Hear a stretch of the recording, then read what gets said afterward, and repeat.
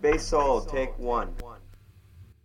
Hi, this is Connie Burton, sister of Cliff Burton from Metallica, and we're on radio here with Joshua at Talk to Me.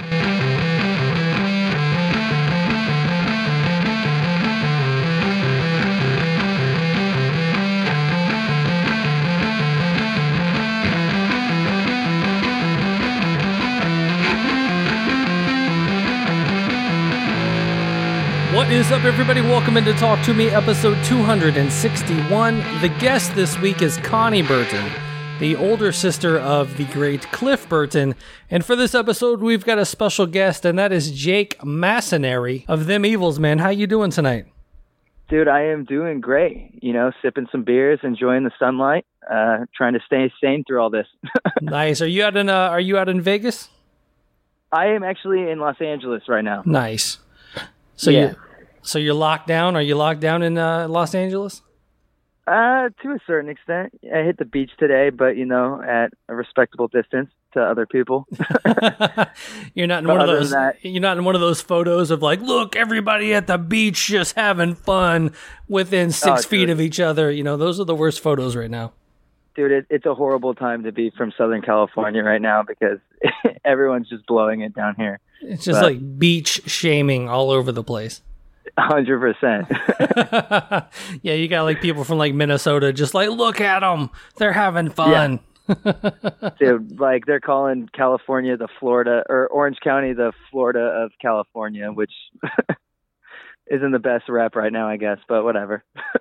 Well, I mean, the one thing that you guys can't do, and that's right now, is hang out in media tents at big festivals. That's where I see you guys every year. So, I mean, what have you been doing during this lockdown, this pandemic? Well, I mean, right now we just been writing, dude. We were supposed to do a tour with the Pretty Reckless back in May. That obviously didn't happen, which is obviously a huge bummer because that was their first tour back in about 3 years. So right now, man, I mean, we're sitting on about, 6 or 7 new songs. And then we just went back into the studio last week and wrote a new one and tracked that. We're just trying to write and stay productive, man. We just dropped a new single about a month ago called Where You Gonna Crash Tonight. And dude, it's just, we're trying to, adapt to the curve like every artist is right now, of trying to stay sane and trying to stay relevant through all of this because, as as someone who's in the music industry, it's like you got to just stay relevant. So when you're not touring and stuff, it's a lot harder to do than you'd think. So absolutely. We're just trying to stay creative and try to stay relevant is all we can really do, and not drink too much beer. But right. The one of the reasons I had you on is because I posted about Cliff Burton the other day on Facebook. You reached out and you're like, dude, Cliff. And I'm like, yeah, I know. I get it. And, one thing looking at you, it's kind of funny. I think if CAA was casting a movie about Cliff Burton, I think they could cast you as the role of Cliff. Dude, that would honestly be like, dude, I've gotten that compliment. Like, to me, I take that as like the biggest fucking compliment. But like people have told me like after shows, they'll be like, who you remind me of is Cliff Burton. And I'm like, dude, that is just the ultimate, compliment to me. Cause like one, we have the same birthday, which is the coolest thing. That's crazy. But, no, when I was in fifth or sixth grade, my neighbor was like the one who got me into music. He's like, hey, I got a guitar for Christmas. You should get a bass for Christmas and we'll start a band. And I had no idea what a bass was, but I asked my parents to get me one. And then when they did, my neighbor burned me a copy of Kill 'Em All by Metallica. And after hearing like Anesthesia Pulling Teeth, it was just like, holy shit, like who is this bass player, dude? And so I Googled Cliff Burton and, I saw the live in, I think it's 81 that they do where Cliff does that crazy bass solo right before For Whom the Bell Tolls. It's like that outdoor festival. And I saw that. And then I I just dove down a rabbit hole, man, and like saw a picture of his tombstone. And it was like February 10th is his birthday. And I was like, no way. That was like my sign, man, that I'm supposed to be playing bass is the coolest thing. Now, the crazy thing, I think you just showed your age in there, is the fact that you Googled Cliff Burton to see who it was. yeah, exactly. I think that was like 15 years ago, something like that. I don't know. Yeah, I think around 91 is when I first really got into Metallica. Like I'd had a friend play me Injustice for All. It just didn't click. You know, I was like 10 or 11. And then Black Album comes out, Enter Sandman, you know, Sad But True. All that stuff just goes on. And then I basically went one day from like Kiss and all that stuff to just all I listened to was Metallica. And I bought a bass. And I think the first song I ever played from start to finish was For Whom the Bell Tolls. And you just go down that rabbit hole, and then somewhere around there, you know, Cliff 'Em All comes out on VHS. And he's just it's just a crazy thing, man, to know that he did all of that and died at 24. That's insane. Dude, I know. I think about, like, I'm 27 now, and I think about, like, what I've accomplished as a musician and where I'm at as a player, and it's just like, because, I mean, I think about that all the time, especially being 27 now. You know, I think about, you know, Jim Morrison, Janis Joplin, Jimi Hendrix, you know, Amy Winehouse, all those people, Kurt Cobain, all those people who died at 27. And I think, wow, like they accomplished all that by the age of 27. But then when I think about Cliff Burton, it's like, holy shit, man, you know, he did all that by 24. So where I was at 3 years ago, you know, just being some idiot playing local shows or something, you know, it's mind blowing. I mean, obviously it was a different time, but the way he was as a player, dude, it's just insane. It's cool to like I go back and like always watch like videos of like Dave Mustaine talking about, you know, him starting off and playing with Cliff. Like I just watched this interview with Dave Mustaine was talking about or he was on some Sirius XM show, and he was talking about how the riff of Four Horsemen or Mechanics, when him and Cliff wrote it, it was like the dun, dun, dun, dun, dun, dun, dun, you know, that like bridge riff. He was talking about how he's like, go back and listen to Sweet Home Alabama. We totally ripped that riff off. And he's just like talking about stories with him and Cliff. And I don't know. It's such a cool thing, you know? That's the one thing about Metallica to me is the fact that, you know, they start the band in 81 and then they put out Kill 'Em All in 83. 84 is Ride the Lightning. 86, Master of Puppets. You know, like bands don't do that. You don't just all of a sudden start a band when you're 18 and then by the time you're 24, put out, you know, what is hailed as the most classic album in the genre by the time of, you know, the band's been around for 5 years. Dude, it's that's why like forever they will be my favorite band. They're the one who got me into music, man. But like, dude, it's unheard of now. You know what I mean? I mean, and also music is under such a bigger microscope now, and like everyone's overanalyzing every song of every album, so it makes it a lot harder for artists, I feel like, to produce consistently good music like that. But at the same time, like back then, dude, they were not, you know, doing it to gain success or get radio play. Like they were just a bunch of long-haired dudes drinking beer, writing heavy music, which I think is what is getting lost nowadays, you know? Yeah. There were so many things they did that bucked the trend at the time. I mean, obviously they didn't put out a video until 88, 89, you know, with one. Yeah. You know, and for being such a gigantic band, I mean, they 86 they opened for Ozzy, and I don't think they've opened for anyone since then, you know. It's and to it, that would be like a band now coming out and not putting their music on YouTube and Spotify and still becoming the biggest band ever. Yeah, doing one opening tour for arguably one of the biggest artists of all time, and then never opening for anyone else after that. Like, crazy, man. They're unparalleled to me, and they will always be my number one. Like I go back and watch like the early videos from like some of them are on like Cliff 'Em All when Cliff's rocking like before he had his signature bass he had when he was rocking like the Rickenbacker, dude. Mm-hmm. It's just so sick. Oh yeah. Like it's anytime I see one of those Rickenbackers at a store, I'm just like, I pick it up, you know, and you'll play a little on it. And they actually kind of play like shit. But dude, I had one for a while, and like they weren't my vibe, man. They're very uncomfortable for me. I don't know how he could rip around. Like, I mean, he could also bend bass strings like no one could ever bend bass strings. So who knows how he was able to do it all. But yeah, they weren't comfortable for me at all.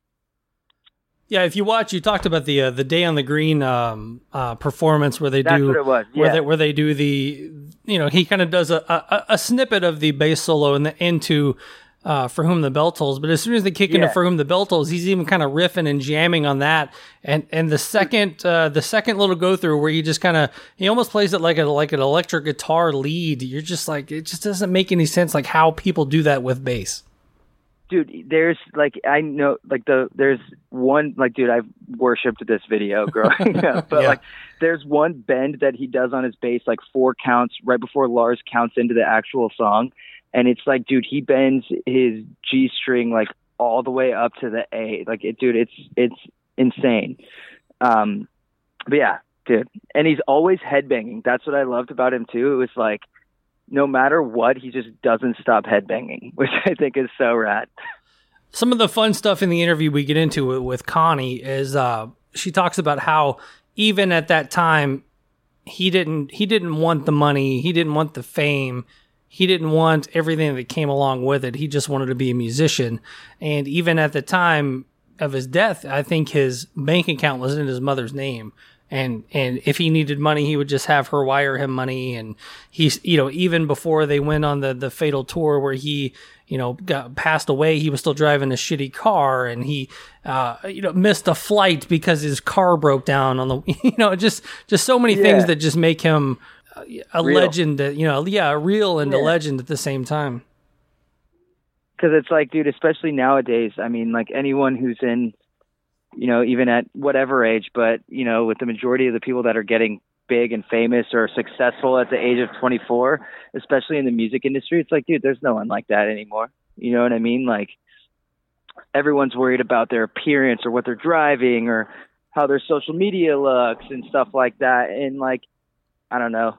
I feel like even if he was around today or getting famous today, like it wouldn't be the same thing. You know, it's like there are those people that are, you know, very rarely come around that are just stick out from all the others that just don't give a shit about any of the bullshit going on. And he was for sure one of those people. Right. From what I could gather, you know? Yeah. Yeah. I mean, I think from, you know, there are two people that, if they were alive today, they would have completely different lives on social media.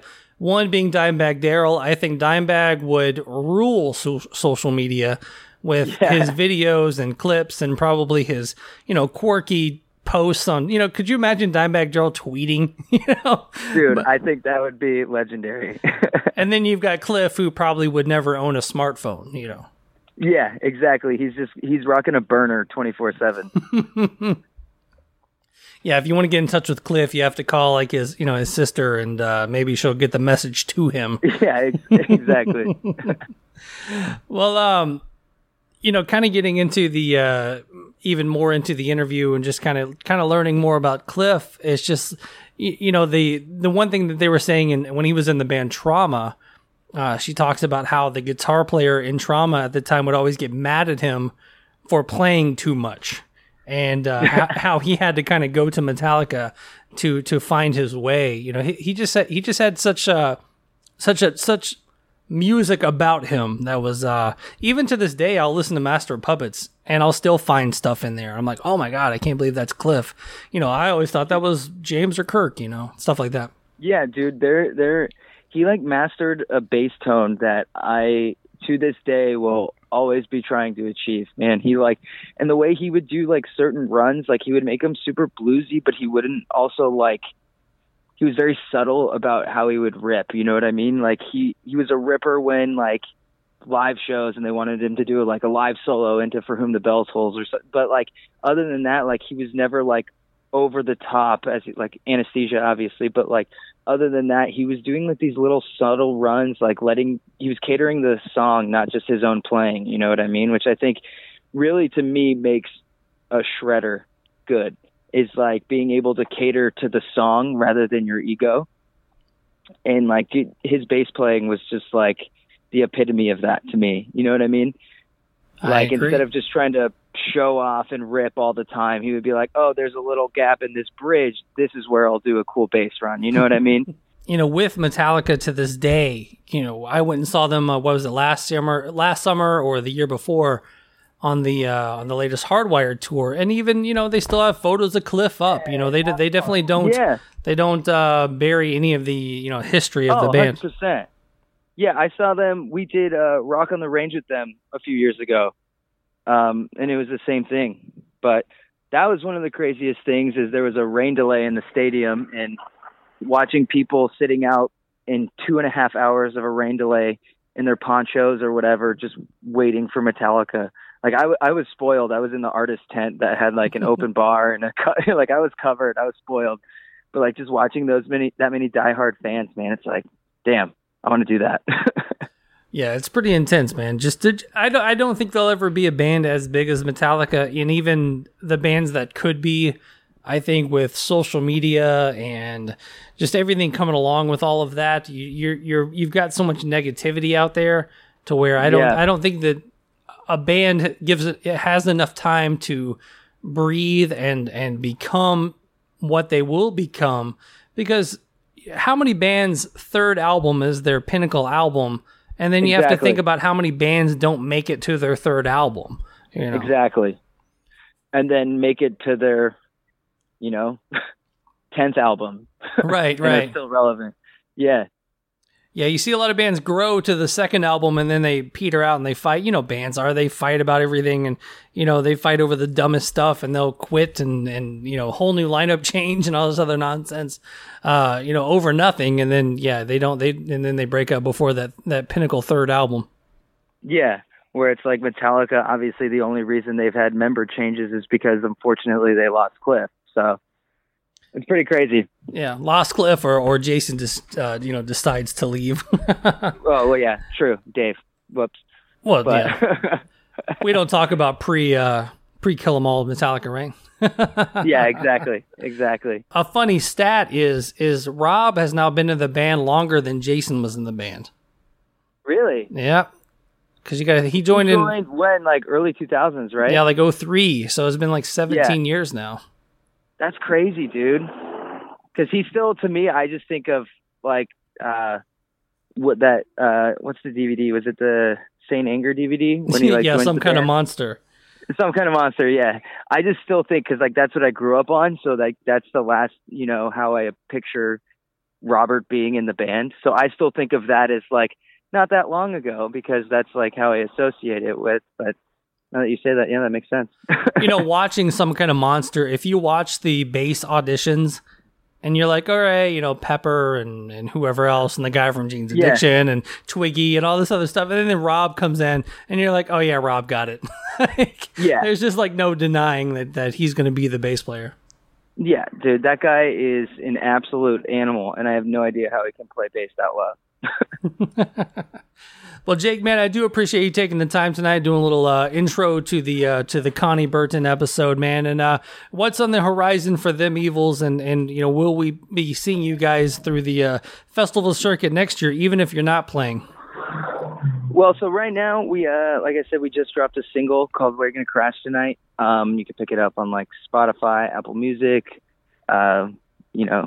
MySpace, whatever you're into, Pornhub. Right. But no, man, I mean, we're supposed to go back out on tour. The Pretty Reckless tour we were scheduled for got rescheduled till September.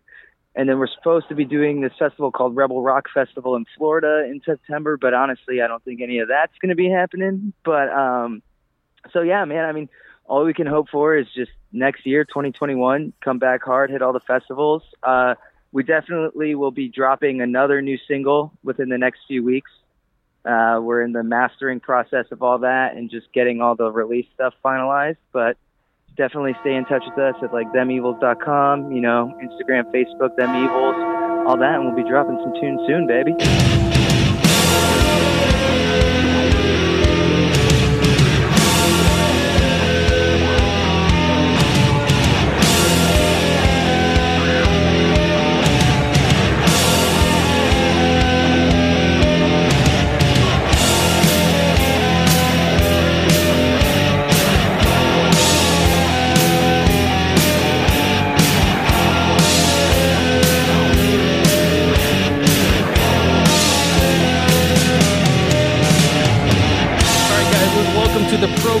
Connie Burton, the older sister of the major rager and the four-string motherfucker himself, Cliff Burton. Connie, how are you doing tonight? I'm doing great. How you doing, Josh? I'm doing so well, so well. So honored to get to talk to you. Thank you so much. It's an honor to talk with you, too. Well, I grew up listening to Cliff when I was like 11 years old. Cliff was one of the reasons I picked up a bass. I ended up touring the country many years later, and I kind of contributed all the way back to getting into your brother. So I have to thank the family for that. Oh, yeah, that's very cool. Since you were 11 years old, huh? Well, I started playing at 11 and I started touring at 18, but yeah, it was based in Cliff Burton land. Hallelujah. Hallelujah. Hallelujah. All right, well, we will kind of dive into it, Connie. I know you're his older sister. I think you're about 4 years older than he was? Yes. Okay. Yeah. And then I was the oldest, Cliff was the youngest, and Scott was in the middle. He was 2 years younger than me and 2 years older than Cliff. Okay. And then at what age do you think did you guys notice that Cliff was musical? That he was musical? Yeah. Well, I don't know. You know, I'll tell you, I will tell you this. Okay. He was headbanging when he was a baby. Right. All right. But a baby can't go like back and forth,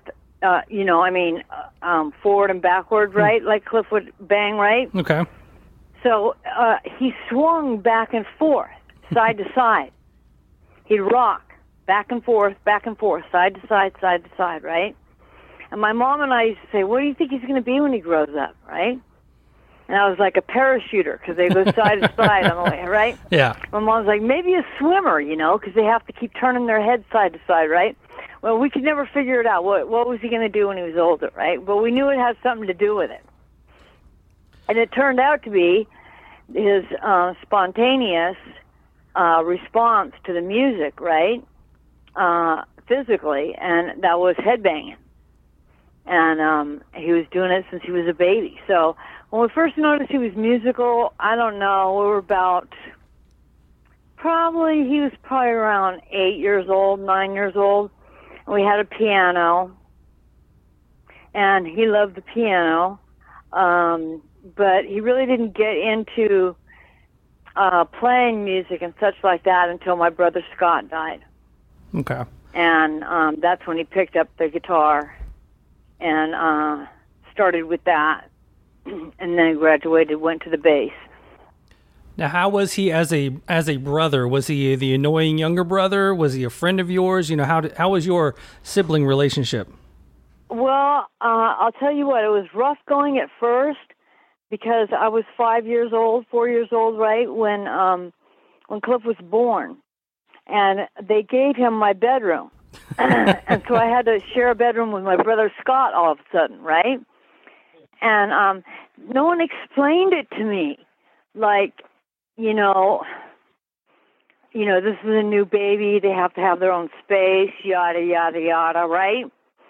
They were just like, okay, you're moving out. You're moving in with your brother, and the new baby's taking your room, right? So that really didn't go over well with me for a long time. And then I finally got over that. And Cliff and I became very, very close. He was always the mediator in the family. My dad and I would get into it at the dinner table or what have you, and Cliff would be the one to, he always called me Con. And he'd say, Con, come in the living room. Let me talk to you, right? And he'd say, we'd go in the living room, and he'd look down at me. He'd say, just shut up, just effing shut up, Connie, right? Yeah. And I was like, no way is he going to talk to me like that, yada, yada, yada, right? And I wasn't going to shut up, and neither was my father. So, he was like always the mediator like that. And he was a great brother. He was like my protector, and there was many times that he stood up and protected me. He was there for me when I needed him, and he always had good advice for me. Not that I always took it with my hard-headedness, but he always included me until he got to be with Metallica, and then he'd had enough of his big sister with Trauma. Yeah. Because I went with the vocalist Donnie Hillier, right? Mm-hmm. And so I was always there at the practices and stuff like that, right? And Cliff couldn't shake his big sister, you know what I mean? Poor guy. And then so finally when he went to Metallica, he was like, "Okay, Con, please don't go out with any of the guys in my band. And I don't want you to go to practice with me anymore." I'm like, "But Cliff," right? But it was time for him to grow up and grow into his music alone without his big sister hanging around, right? Right. Well, I think he was wasn't he the oldest in Metallica? So that would have put the age gap with you and the Metallica guys at a couple, even further. So yes, exactly. Yeah. So definitely. I could be wrong on this, but I think at some time I read it, but I do believe, he got into a lot of the heavier stuff, the hard rock and the southern rock, classic rock type stuff through your record collection. Is that true? Through his record collection? Like through your stuff, through you having some stuff around the house. Yeah, and my mother and my father too. He was very much influenced by music from a very early age. My dad was into swing and jazz and the big band era and classical music, and my mom was into classical music and the country western and a lot of that. But he grew up with a variety of different musics, around him. So none of us had any idea, though, when he picked up that guitar and said, "I'm going to be the best musician I can be for my brother." None of us really had any idea what that actually meant. You know what I'm saying? We found out, but we had no idea at the moment when he said it that where he would go with it. Yeah, he definitely fulfilled that wish to his brother. So yeah, his early bands what were some of the stuff he was doing before Trauma? Was he playing, cover bands, things like that around the, around the area? He was doing he was doing like Easy Street and then Battle of the Bands, and they do, and then they had Fry By Night and, was it Fry By Night? Yeah. And, a couple of other ones, bands that he was in. And, they did a lot of cover tunes and stuff like that. They had a few originals, but mostly cover tunes. Is that stuff with Mike Borden? Is that Mike Borden around at this time? Well, no. Well, early on, yeah, Mike was through part of it, and then Mike bailed out, and then Mike came back in. Okay. So in the early days, and he kind of traded off him and Jim Martin kind of traded off or something. I don't know what they were doing, some kind of musical dance there. It's so crazy to think about all of the talent that was just running through the Burton household. You got Mike there going on to play with Faith No More, and even Ozzy and Black Sabbath, just all this stuff. And then, obviously Cliff and Jim Martin. It's just that whole San Francisco Bay Area was an insane area to live in, I guess, at the time. It was absolutely insane. It was so great, though. It was just like an explosion of metal. And, I remember back to where I was calling up trying to get radio stations to play Metallica, right? Okay. And they had a CD out and everything like that, Jump in the Fire, right? Or Creeping Death, whatever it was, but nobody would play it. I went from all the way the entire Bay Area and all the way to San Jose and for Santa Cruz, right? Nobody would play Metallica on the radio. I couldn't get one station to play them. No. And then they became global. Yeah, they did. The at that time, were you into the heavier stuff too? When all of the Exoduses and Metallica and stuff starts coming around, were you into that, or were you kind of more into the, No, I was totally in the scene. I was totally into the scene. As a matter of fact, we had caught on to this mosh pit, right? Okay. Kind of thing. Yeah. But this was back in the early '80s, right? And it's when punks showed up in San Francisco from England, right? And they'd go to the gigs down there. They'd have gigs with punk bands and stuff like that down on Broadway, and so we caught on to this kind of it was kind of like a mosh pit, but it wasn't, right? And so one night when Metallica was playing at the Stone in San Francisco, my girlfriend, which was Cliff's girlfriend for many, many years, her name's Audrey. Audrey, hi Audrey. Anyway, Audrey Kimball, we started just like dancing around in a circle, right? And we had a rhythm though that we were dancing to. There was a rhyme and a reason to it. You know what I'm saying? Okay. And then somebody accidentally hit somebody else in the face, right?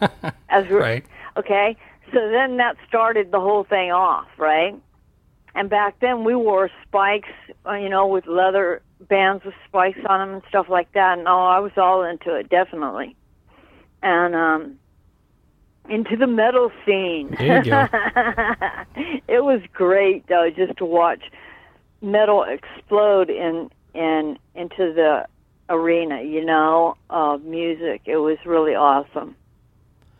So when I'm still a metal fan. Five Finger Death Punch, all the way live. Five Finger Death Punch. Oh, well, Chris Cale will love to hear that, because Chris is another Cliff disciple, so there we go. Yeah. Yeah. I'll have to let him know that. When Cliff joins Trauma, starts Trauma, and you're dating the singer, when all that kind of comes together, do you remember the gig that when they go down to L.A. and supposedly Lars and James are there and to check Cliff out? Do you remember kind of that time period? Oh yeah, definitely, most definitely. That was a very strenuous time for Cliff, because he had come to a point with his music that he had expanded, I'll put it that way, to such a degree that, like the lead guitarist was saying, Cliff, you're playing my part, you know? Right. And Cliff would be like, no, I'm not. I'm just adding to it, man. I'm just, elaborating on it, right? And it makes it better that way. And dude was like, no, no, right?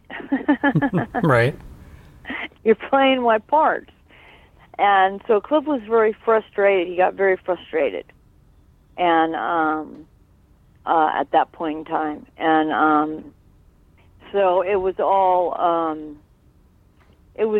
worked out just perfect that that Lars and James came along and saw him, and said, hey, Lars said, this is going to be our next bass player, right?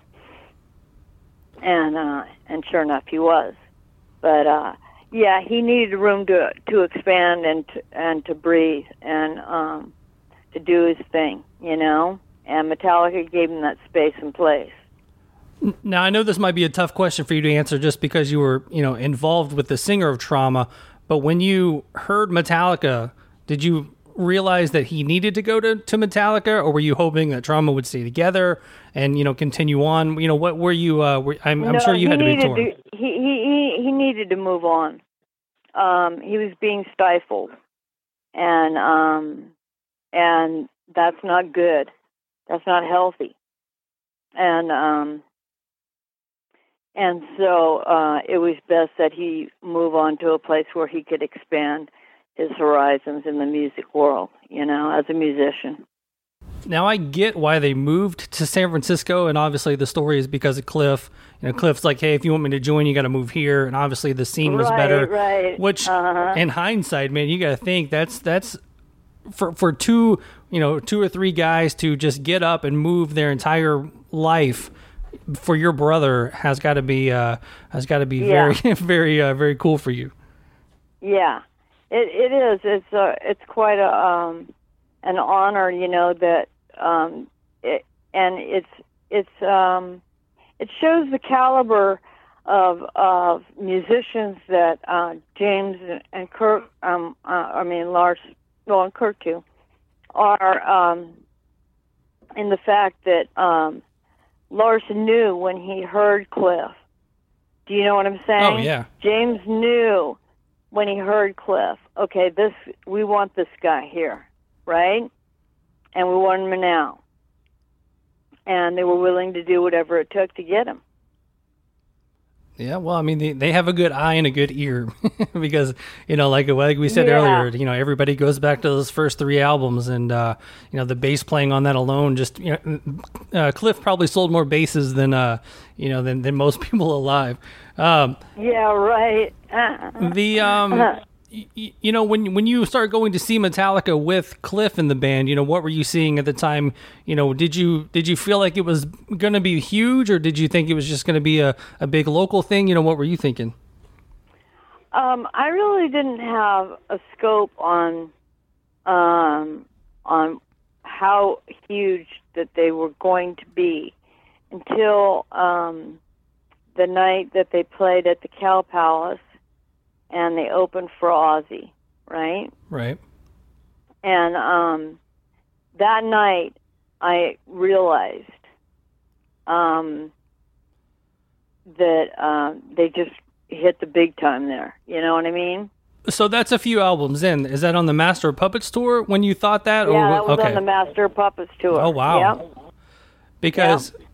But it didn't really click for me because I was just like, for me, I'm not a fan. Do you know what I mean? My perspective on everything was like totally different as being his sister. Right. And so I was just saying, this is cool. You know what I mean? I was along for the ride, right? And to support him and encourage him and be there for him when I could. I was, battling my addiction at the same time. So sometimes I wasn't there when I wish I could have been or would have been. But that's, all's forgiven. I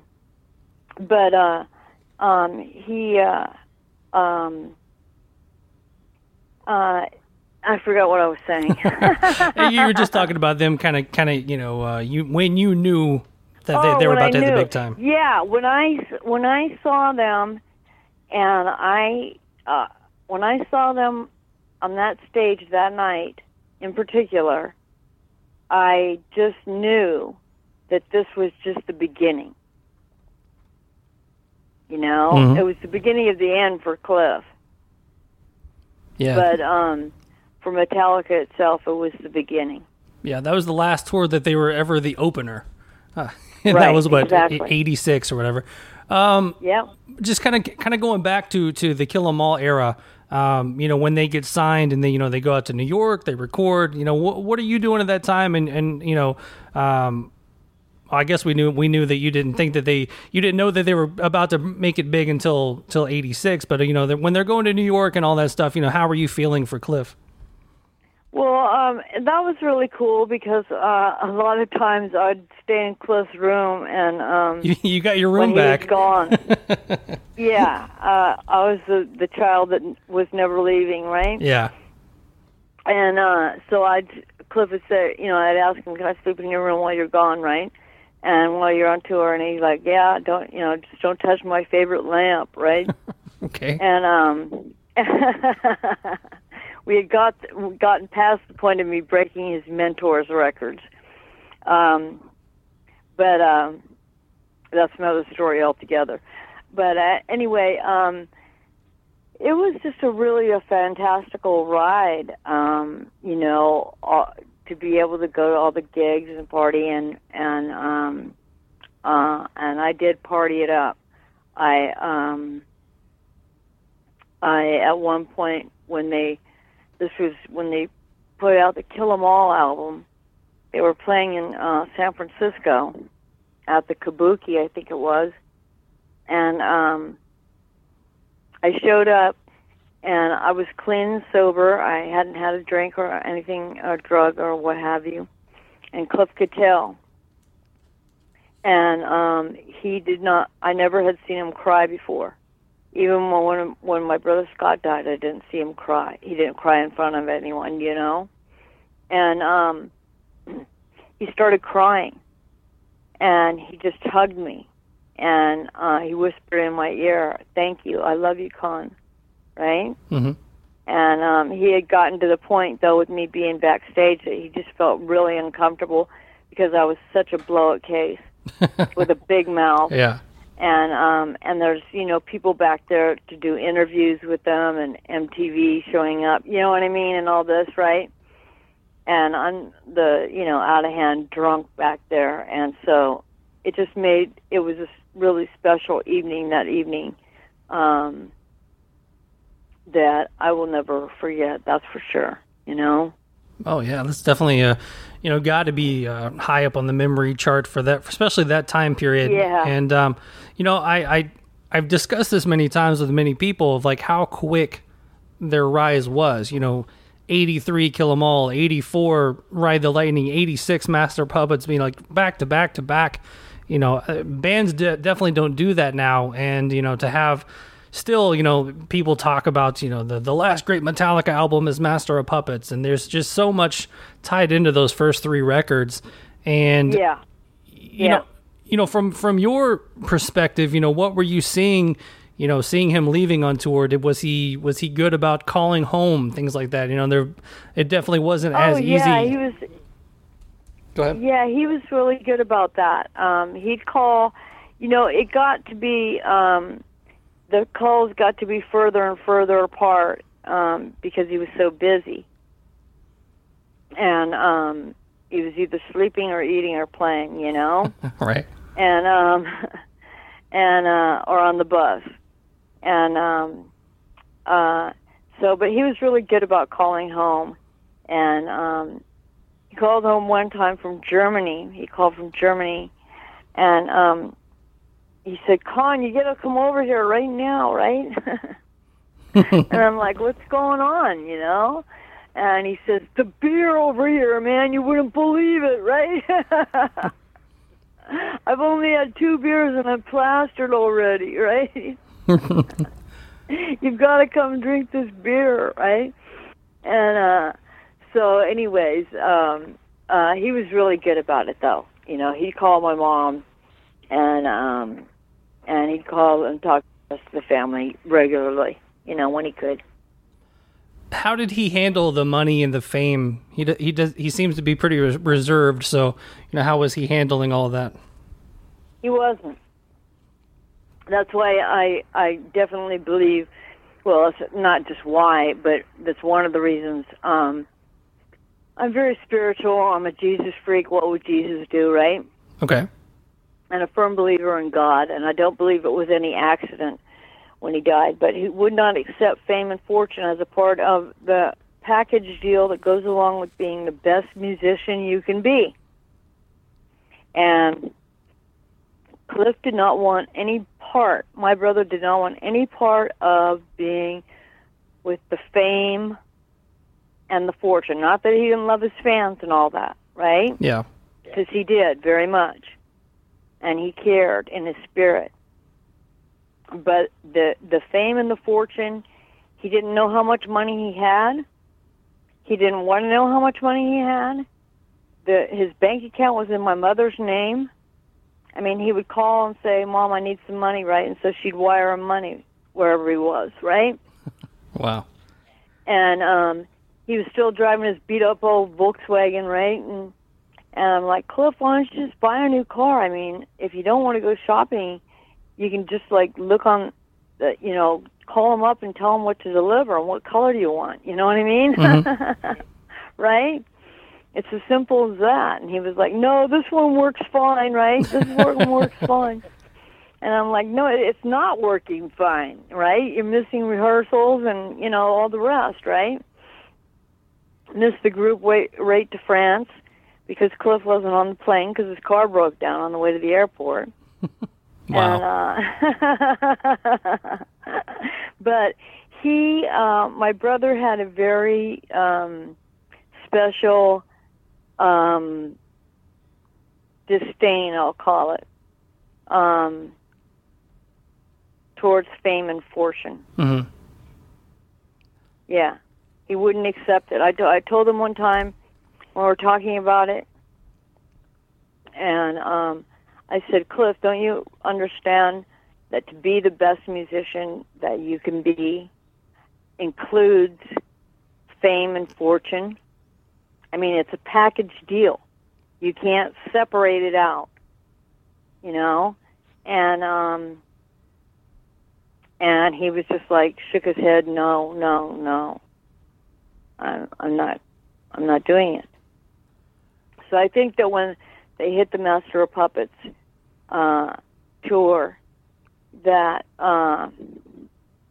the fame and fortune had gotten to its own height that was enough of a level for Cliff to go, I'm out of here on the Ace of Spades. I'm out of here.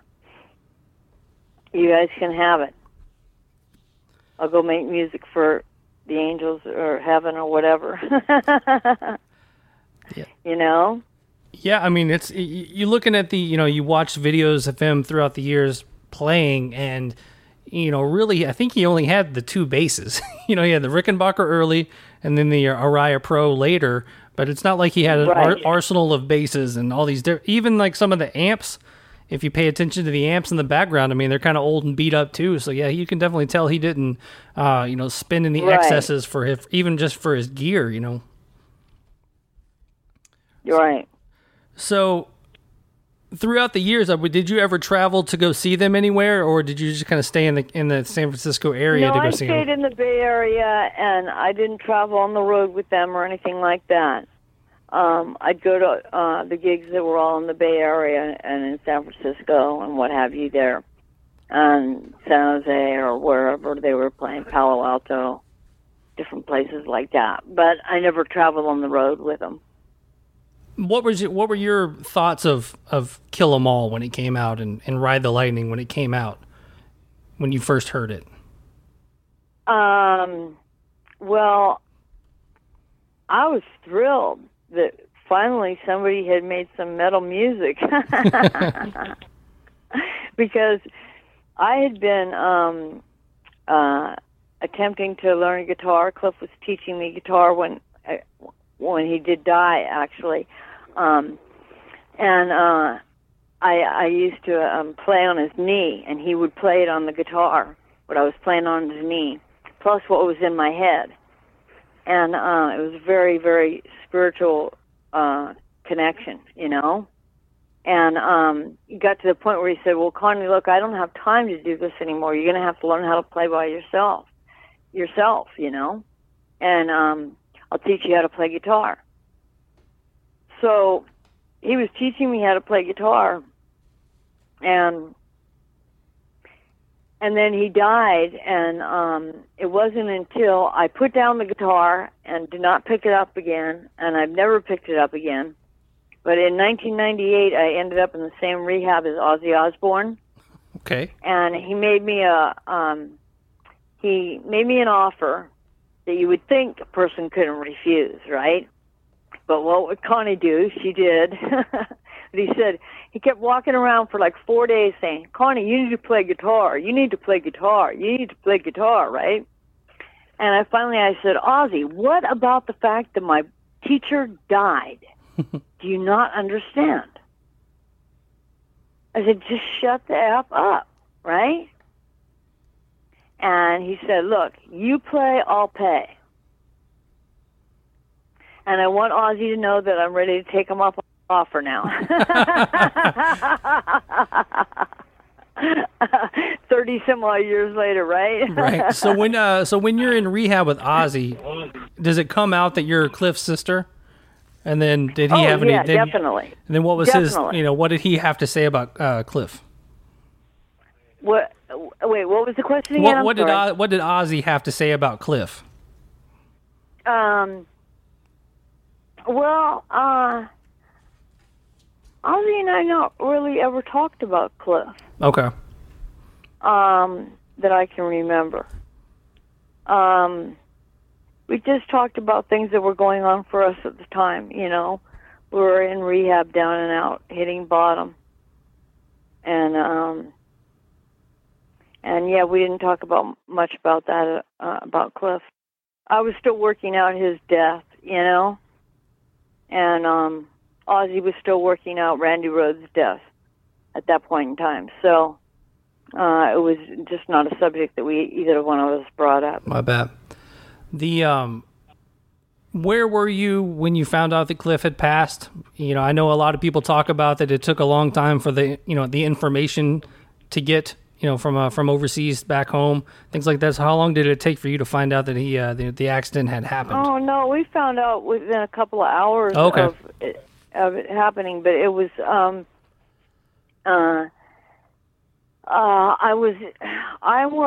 had partied all night long, Audrey and I, and we were at the bowling alley with a couple of friends of ours, and it was like 9:00 in the morning, and about 10 after 9 to be exact, because I looked at my watch, and I was ready to bowl, and I was on the lane, and I hadn't let go of the ball yet, right? And all of a sudden it just came to me, you have to go call your mother.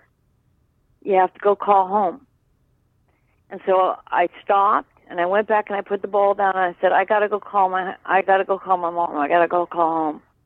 And they said, well, Connie, it's your shot. Just take your shot because you're gonna hold up the whole game. And I said, well, I don't care if I hold up the whole game. I gotta go call my mom.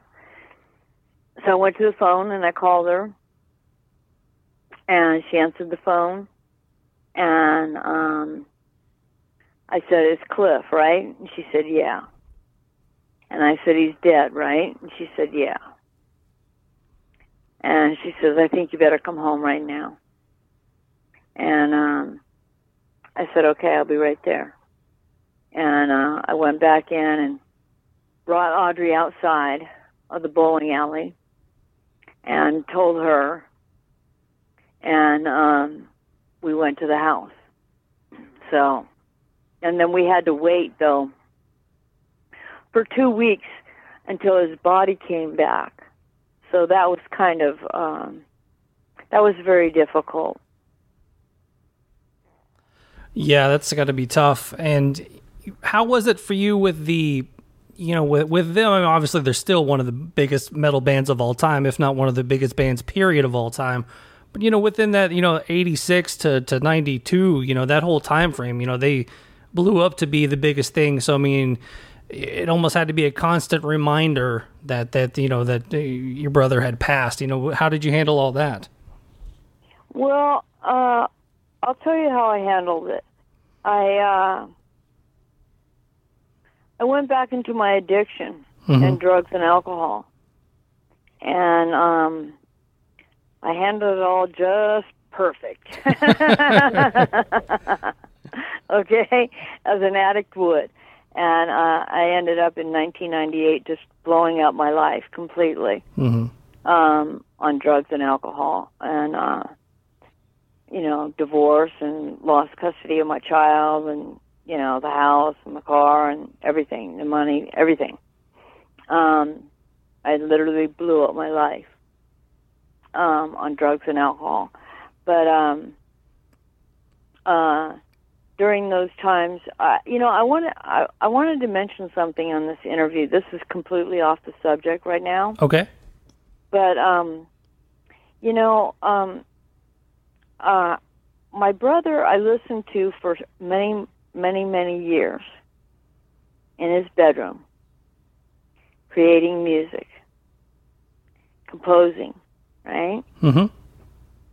And the classical music of Bach that he listened to, and how he turned it into rock, okay? Which Geddy Lee from Rush even came and met Cliff when they were in New York. And Cliff did call home that time. He was so excited, and he was usually not excited like that, right? Okay. And he was just really down to earth. And he was like, because Geddy Lee, he played to Geddy Lee for years, right? So he was really excited. And he said, they said that Geddy Lee wants to come and meet me, right? The guy who finally broke the mold, who did it, right? Because he's been trying for so many years. And he was so excited about that. And I just wanted to mention that, my brother did take that classical music and turn Bach into rock. Oh, and yeah. He's the only person that's done that, and I think that that's something that he is to be honored for and given tribute, to accomplishing, taking classical music and bringing it into heavy metal. You know? Yeah, I agree 100% with that. There's still stuff that, like I said, I was listening to Master of Puppets earlier today, and I've listened to that album a million times, and I still hear, things that he's doing that I'm just like, wow, I can't, he was so young to even comprehend all of that, and not only comprehend it, but also turn it into heavy metal. So it's it's pretty insane. So it's insane to think that he was only 24 when he passed. Yeah. It is. It was time though. The fame and fortune thing was just too much. He wouldn't accept it. In his spirit, he wouldn't. Do you know what I mean? Way down deep inside. Yeah. He rejected that aspect of being the best musician he could be, and it just doesn't work like that. Life doesn't work like that. Do you know what I mean? And after all, he did pick the Ace of Spades to pick his own deathbed, literally. That's an insane story. I don't think any of it was an accident. I think it was all planned out. It's just God's plan for us, Yeah, and, I think a lot of people say that Metallica died that night, and, the things that they went on to do, obviously, they became the biggest band ever, but they lost that spirit and that the soul of the band, when he passed. Obviously Injustice for All, amazing album, the Black Album, amazing, Load, Reload, you keep going, and they're all classic records, but they don't have that, that essence of Cliff Burton on there. No, they don't. Their music did change, and you can hear on the, what's the one after Cliff died, the Black Album? Injustice for All, yeah. Eyes on? Yeah, Injustice for All. Yeah. Yeah. You can hear Cliff's resonating, tones still lingering with Metallica in the album, but you can definitely hear Cliff's not there, Since Cliff has passed, and your dad took over that role of kind of the curator of the estate of Cliff Burton. And kind of, making the appearances, the Rock and Roll Hall of Fame, which is amazing, and, the 30th anniversary shows, and just the fans loved your dad too, and I know you guys had a rough patch, but I do believe you guys patched it up before your dad passed away. Is that correct? Yeah, we did, at Cliff's birthday, in 2019, and we didn't talk after that, and it was just that one day, but it was a very special day to me. It gave me closure to when my dad did die, and I'm not going to comment any further on my dad's death. No, you don't have to. There's a lot going on right now. Yeah, and it's very personal, so I'll just keep it to myself for the moment. Right. With I guess the question in there is, who's kind of taken over that role of controlling the estate of Cliff Burton, because I know Ray donated. Well, that's what I wasn't going to talk about. Okay, cool. I don't have control. My dad left me out of the will. Ooh. And my dad had considerable bitterness and hatred towards me. I was, he was a nice guy to the rest of the world, but if you were Connie Burton, it was a whole different story, okay? Let's put it that way. All right. We'll kind of get on to some... yeah. We'll just move on to some happier stuff. But I mean, the one thing that the band has done the entire time has honored Cliff, with the Cliff Amal VHSs all the way up to even in the last tour, there was images of Cliff, come down, when they're playing the classic songs and things like that. They've continued to keep the memory alive of your brother. Oh, yeah. And it's great to see fans out there with big old flags and stuff. We remember Cliff, and I love Cliff, right? And I love seeing that on the videos on YouTube and stuff like that. I think Metallica has done very well for themselves, very well. I'm very proud of them since I've known them since they were, just starting out, and things were different back then. But I'm very proud of them for their accomplishment in the music industry, and they've come far. They've come far. They have. And the one thing I noticed that you do with your Facebook is, you're always tagged in Cliff photos, and you continue to share Cliff stuff. And even when I share a photo of Cliff, the comments just blow up. It's crazy that, it's 2020 and there are kids that are, just now picking up a bass going, man, this Cliff Burton guy is a thing, man. So it's got to be good for you to kind of just continue to keep the memory of Cliff going too. Yes, it is. It's awesome to do that, and I will say that about the Facebook. The Cliff Burton family page is not me. I am not any part of it. They are not my family, my step family. Okay. But I'm not included in any of the Cliff Burton estate business or anything to do with my brother. So what I do is on my own at this point in time right now, and what I can do anyway. And I just want people to know that so that they're not sending stuff to the Cliff Burton family page where, I'm over here at Connie Burton. Well, I know you've talked about doing a book. Are you still thinking about doing that? I'm still doing it. I haven't been writing lately because I switched over I write lyrics also. Okay. And I switched over to some lyrics that were coming my way. And when they come, you write them, And so I've been doing that lately, but I still have full intentions on doing the book.